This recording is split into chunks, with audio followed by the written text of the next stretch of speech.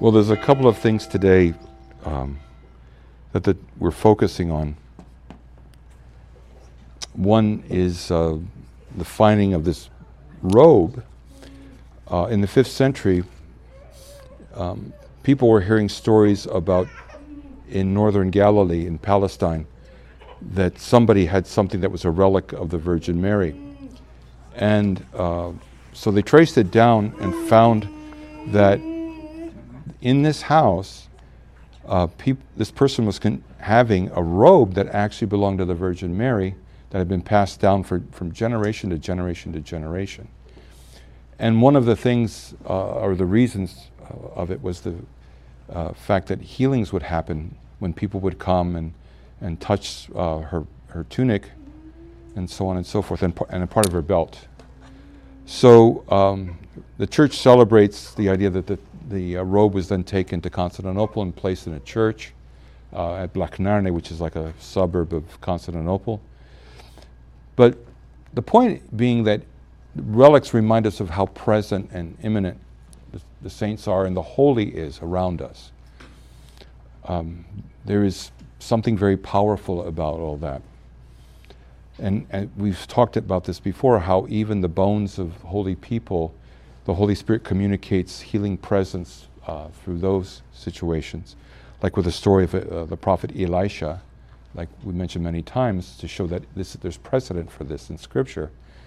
When a corpse fell on his bones because they dug up his grave by mistake to bury somebody, and so while they were going to go dig another grave, by mistake the corpse of their friend got knocked into the grave, and as it fell on the skeleton of Elisha, the prophet, the guy came back to life. So there's all these mysteries we know, icons that ooze myrrh and so on and so forth, that God uses the things of this world to communicate that He's here and that He's present in the kingdom, and that He laces His presence, kind of like the way the nervous system goes through the body, it's through everything, or our circulatory system. It's not just in one spot here and there, it circulates and touches everything all around us. We just don't see it. And this is what Jesus has really kick-started even in a deeper way through His death, resurrection, and ascension. So that's one of the things we celebrate this day. And the other part of this, though, is also in the living people, as well as their relics later. But I wanted to share a couple of thoughts with the gospel today and even the epistle, and in light of the story of John of San Francisco. We read the story today about the centurion coming to Jesus and wanting his servant healed, who's paralyzed. And Jesus says, well, come into your house, which is, we have to understand the cultural context would have been mind-blowing for a Jewish person to hear that Jesus was invited or by a Gentile to heal someone, and then Jesus responds by saying, well, I'll come to your house. And we have to understand that intermingling with Gentiles, people who are not of the faith of Israel, was you would seriously soil yourself spiritually, and you would have had to go through at least a week-long cleansing rituals and so forth. And maybe because the centurion understood that, he says, you don't need to do that. But more importantly, he understands that, Lord, if you say, just say it. Just say it and it'll happen. Because this is the God from, like in Genesis, it goes, let there be, let there be, let there be, let there be. And it was, and is. And this is the God that's with us, and the God who's present among us.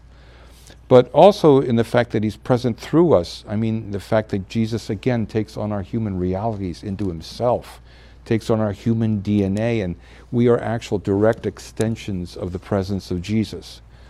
And what the life of prayer, the services of the church are designed to do is because we have to understand this, it's not just going to church and getting communion, that the cycle of services is like a training, it's like a formation that takes place.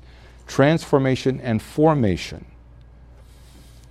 And the idea of being able to participate, and I know there's extenuating circumstances at times and so on and so forth, but trying to participate in that cycle is a really important kind of thing because it has an effect on us spiritually. These are not just services just to fill in the gap or take the time and make us feel happy and so on and so forth. You know, it is actually designed to do formation. And it's kind of like any exercise you do where you don't feel the effects of it right away, but over time, there is an effect, there is a result.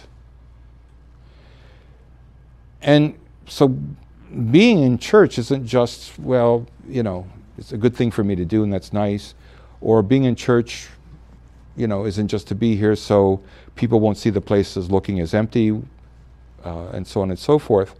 But being here is importantly because there's a formation, there's something that happens to us being here that doesn't happen elsewhere. I can think about exercises, but until I go to the place where I can exercise, nothing's going to happen. I can read all the books on exercise. I can look at, you know, DVDs or videos of exercise on YouTube and so on and so forth. But I have to be there. Because Christ is already here. Yes, he's all over the place, but there's something about here that is like when you want to put gasoline in your car, you don't just get a bucket of gas, open the gas tank, the pipeline, just throw the bucket of gas and hope some gas gets in. You have to funnel it. There has to be something that directs it specifically into the car. And the saints in our lives are the people that show that reality of what happens when we allow that to happen. And today in the church calendar, we remember John of Shanghai and San Francisco because in both places he was a bishop.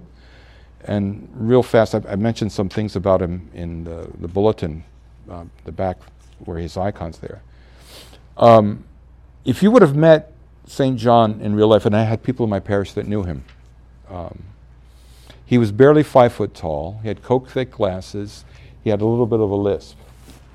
Very educated. He was actually was trained to be a lawyer, but he felt the Lord calling him to the church and serving in the church, which he did. Became a monk, got ordained, and became a bishop. And then, in the wake of the 1917 revolution in Russia, he left, and there was a bunch of bishops who, because they would not sign like an oath of allegiance to the Kremlin, you know, they formed their own thing, and he went and became Bishop of Shanghai in China. And while he was there, he saw what was going on with the children. Because if you were poor or you were abandoned, you could do with them whatever you wanted. And the slavery issue was really a big thing. And John formed an orphanage to collect these kids, but also to redeem them out of slavery, using the money from the diocese to do that. And so people began to learn that this bishop, this little guy who was taking care of everything, you know, was in fact a very loving kind of person. He actually was known for praying and healings and miracles would happen. He was clairvoyant. I mean, there's tons of stories about that reality with him. He was a little eccentric. He would, I guess, one time when he was in California later, he found out where somebody had been killed in an auto accident, and he literally went to the highway and set up a table and did a memorial service right there with incense and the whole night. And people in traffic are looking at this and going, wow, you know. Very humble.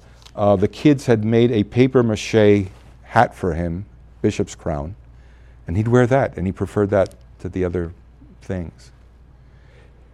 When the communist regime came in after World War II, it got to be too intense. I mean, they had to survive the Japanese occupation and those horrors. But then with the communist regime that was going to just stamp out the church, he literally took all the members of his diocese and had them moved. He worked out an arrangement with the American embassy and other things, had them all moved to the Philippines to be safe. He would go to Paris and be there for a while, and there was nothing there in the beginning. He would do liturgy, and imagine he's a bishop now. He's doing liturgy in a garage in Paris. And yet he became known because when he would pray for people, things would happen. And he would know things. I mean, one person who wrote him a letter about, please pray for my dad, and so on and so forth. And, you know, like about 8 years before this. And in the interim of things, and this is another part of the world, this person's father had passed away. He went to find St. John in Paris, and he said, oh, yeah, I know about your dad. I've been praying for him. And he pulled out this card that showed the record. He would mark when he would pray and do services for people. And no way he could have humanly known this. He had marked doing a memorial service for his dad exactly the day his father died. And there was no way. He was amazing. One of my parishioners talked about the fact that how he worked out their marriage and knew what was going to happen and everything else. Just amazing stuff. He'd come out, one young man, well, he was young at the time, he was waiting for the bus, had no money to go back. He's waiting for the bus in front of the cathedral, and suddenly this little guy comes out with a robe, hands him the exact amount of cash he needs to buy a bus ticket to go back to his parents' home, and just walks back into the church. And yet this guy suffered. I think we tend to think that guys who have these experiences where he would pray for people and situations would change for people, but he endured persecution and hardship. When he got to San Francisco, the Russian Orthodox there were just in horrible turmoil. There was infighting, backbiting, and so on and so forth. And they were trying to build a new cathedral, but kept falling through because everybody in the community was fighting. So his presence had an effect where it was changing people's lives, but some people were upset, and I will admit that some bishops got jealous of him because of the way the people loved him. And so they accused him and took him to court trying to pin an embezzlement thing on him.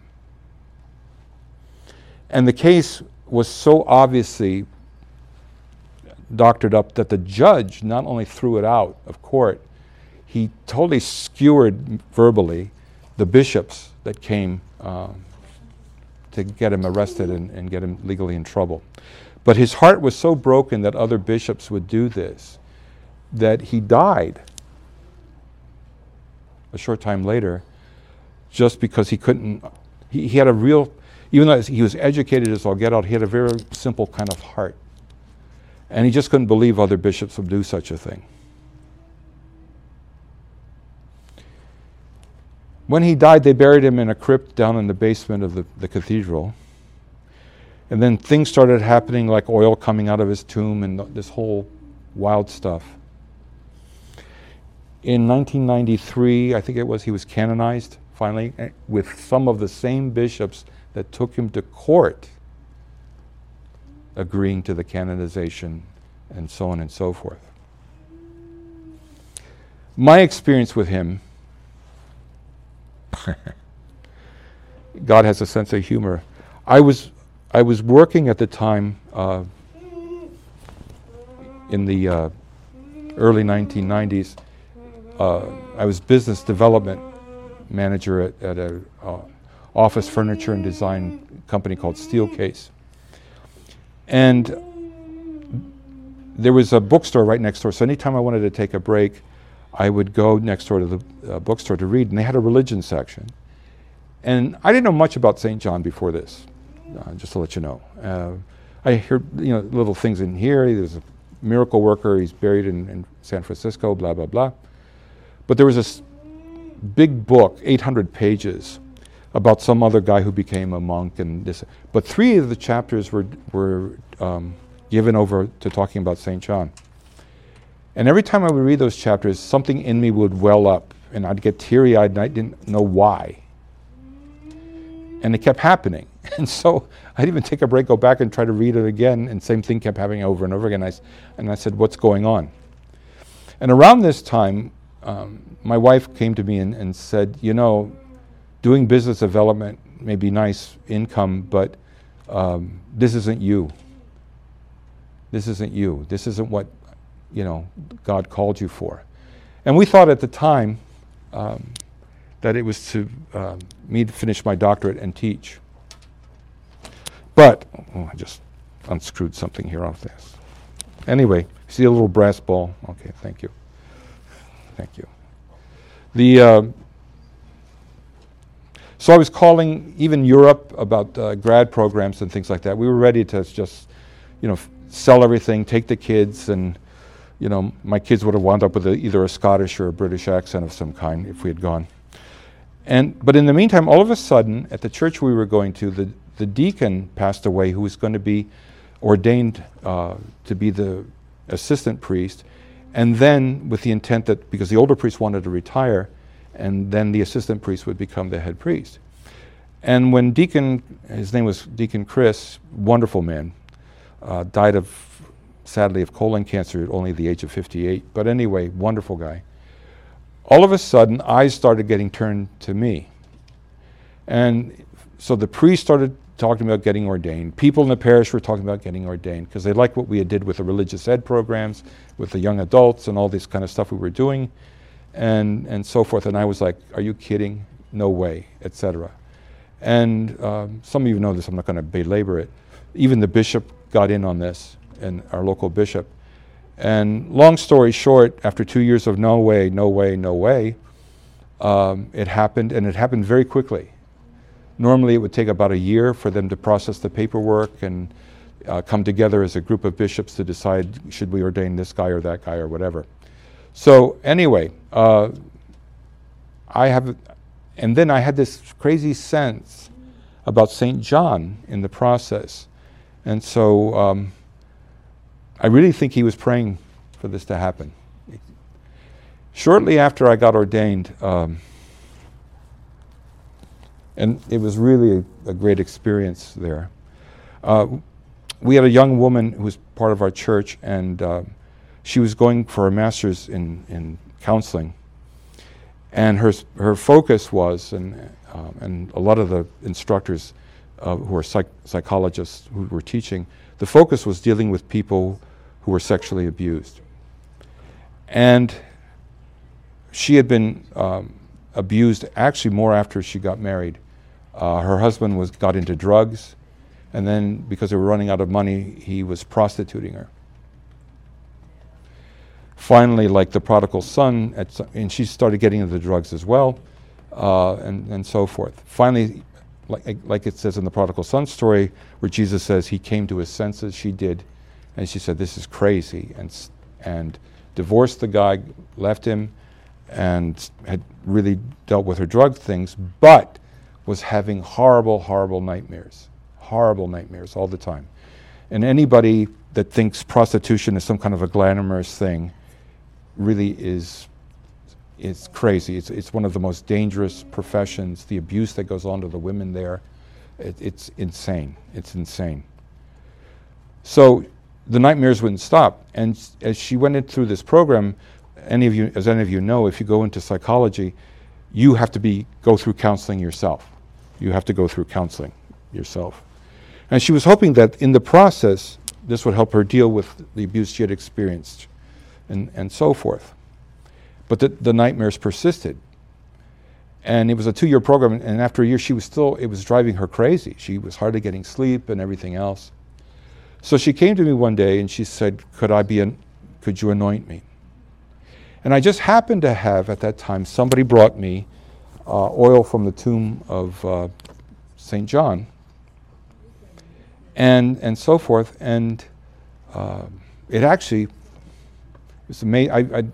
Out of nowhere, this guy comes up to me who just visited San Francisco and comes up to me with the oil. So anyway, I said I could anoint her. And I said, and I'm going to anoint you with the oil from the tomb of this incredibly holy man. And I think he would have a heart for you because he was actually redeeming even children out of sexual slavery and other kinds of slavery. And I think he would have a heart for you, and you can ask him to pray for you. So she said, what did he look like? So I found an icon with actually some American saints, but I pointed him out, and he said, of course, the shortest one there, and so forth. And she said, could I take it home and pray, with that tonight, and then come tomorrow to see you and be prayed over and so forth? I said, sure. So she takes the icon home, and she kept it with her, that night. And the next morning she gets up and she puts the icon in the car to get ready to come see me at the church. and goes back into her apartment to get something, comes back in to the car later, and suddenly there's this, as she gets in, she goes, there's this beautiful aroma that just filled the car.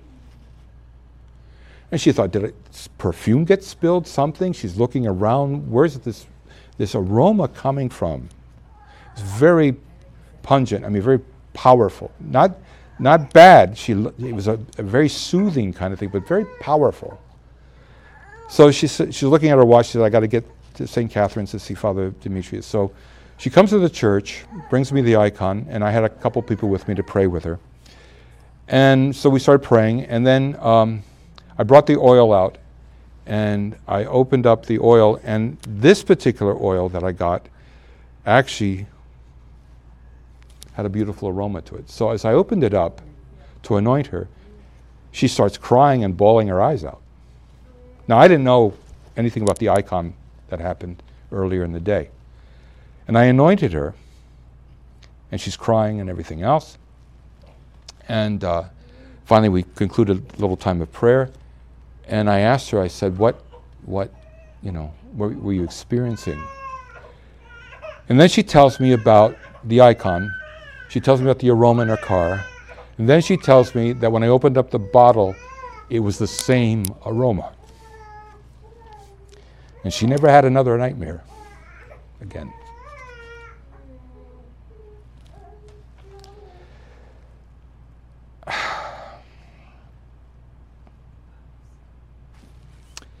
These guys are with us. And they're inviting us to worship with them, and they're inviting us to be formed and transformed with them. So when we come here, it's not just about get a religious fix or do something because Yaya said I should do this. It's about real living transformation. And yeah, I will never live up in this lifetime or maybe a million lifetimes in the next life to anything like St. John, but they pray with us and for us. And St. John shows that even with the limitations that we may experience and even the difficulties we may pass through, surviving the culture in China where, people are, what's the big deal about kids in slavery? What's the big deal? Or the Japanese occupation that was horrific. Shanghai had its share too, just like Nanking did. Or later when the communists are coming. And then when you come to America, your own Orthodox people are trying to destroy you. And in all that, he would talk about the fact that Christ was just there. And by the way, when he would pray for people, somebody said, well, you must have a real gift of prayer. And he goes, no. He says, when I pray knowing that God loves that person that I'm praying for so much. And that's my focus. It's not me that's praying, it's that God loves that person that I'm praying for. And he's a good example that growing in Christ doesn't mean everything goes great, and so forth.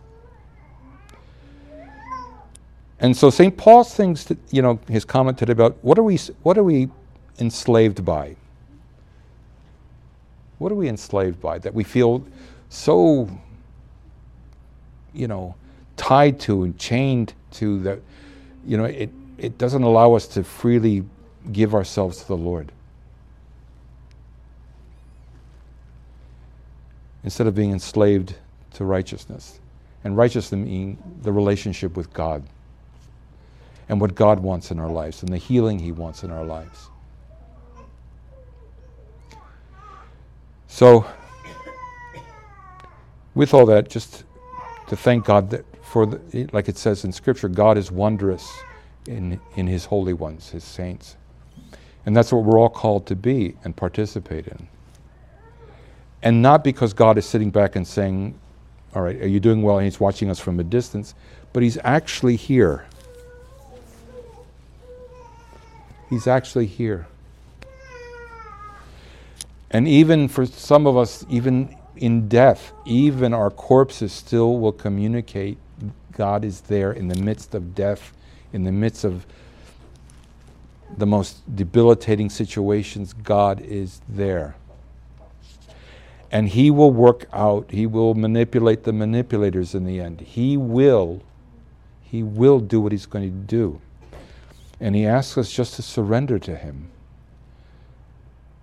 Which doesn't mean everything magically goes the way we want, but in the process there will be a transforming reality.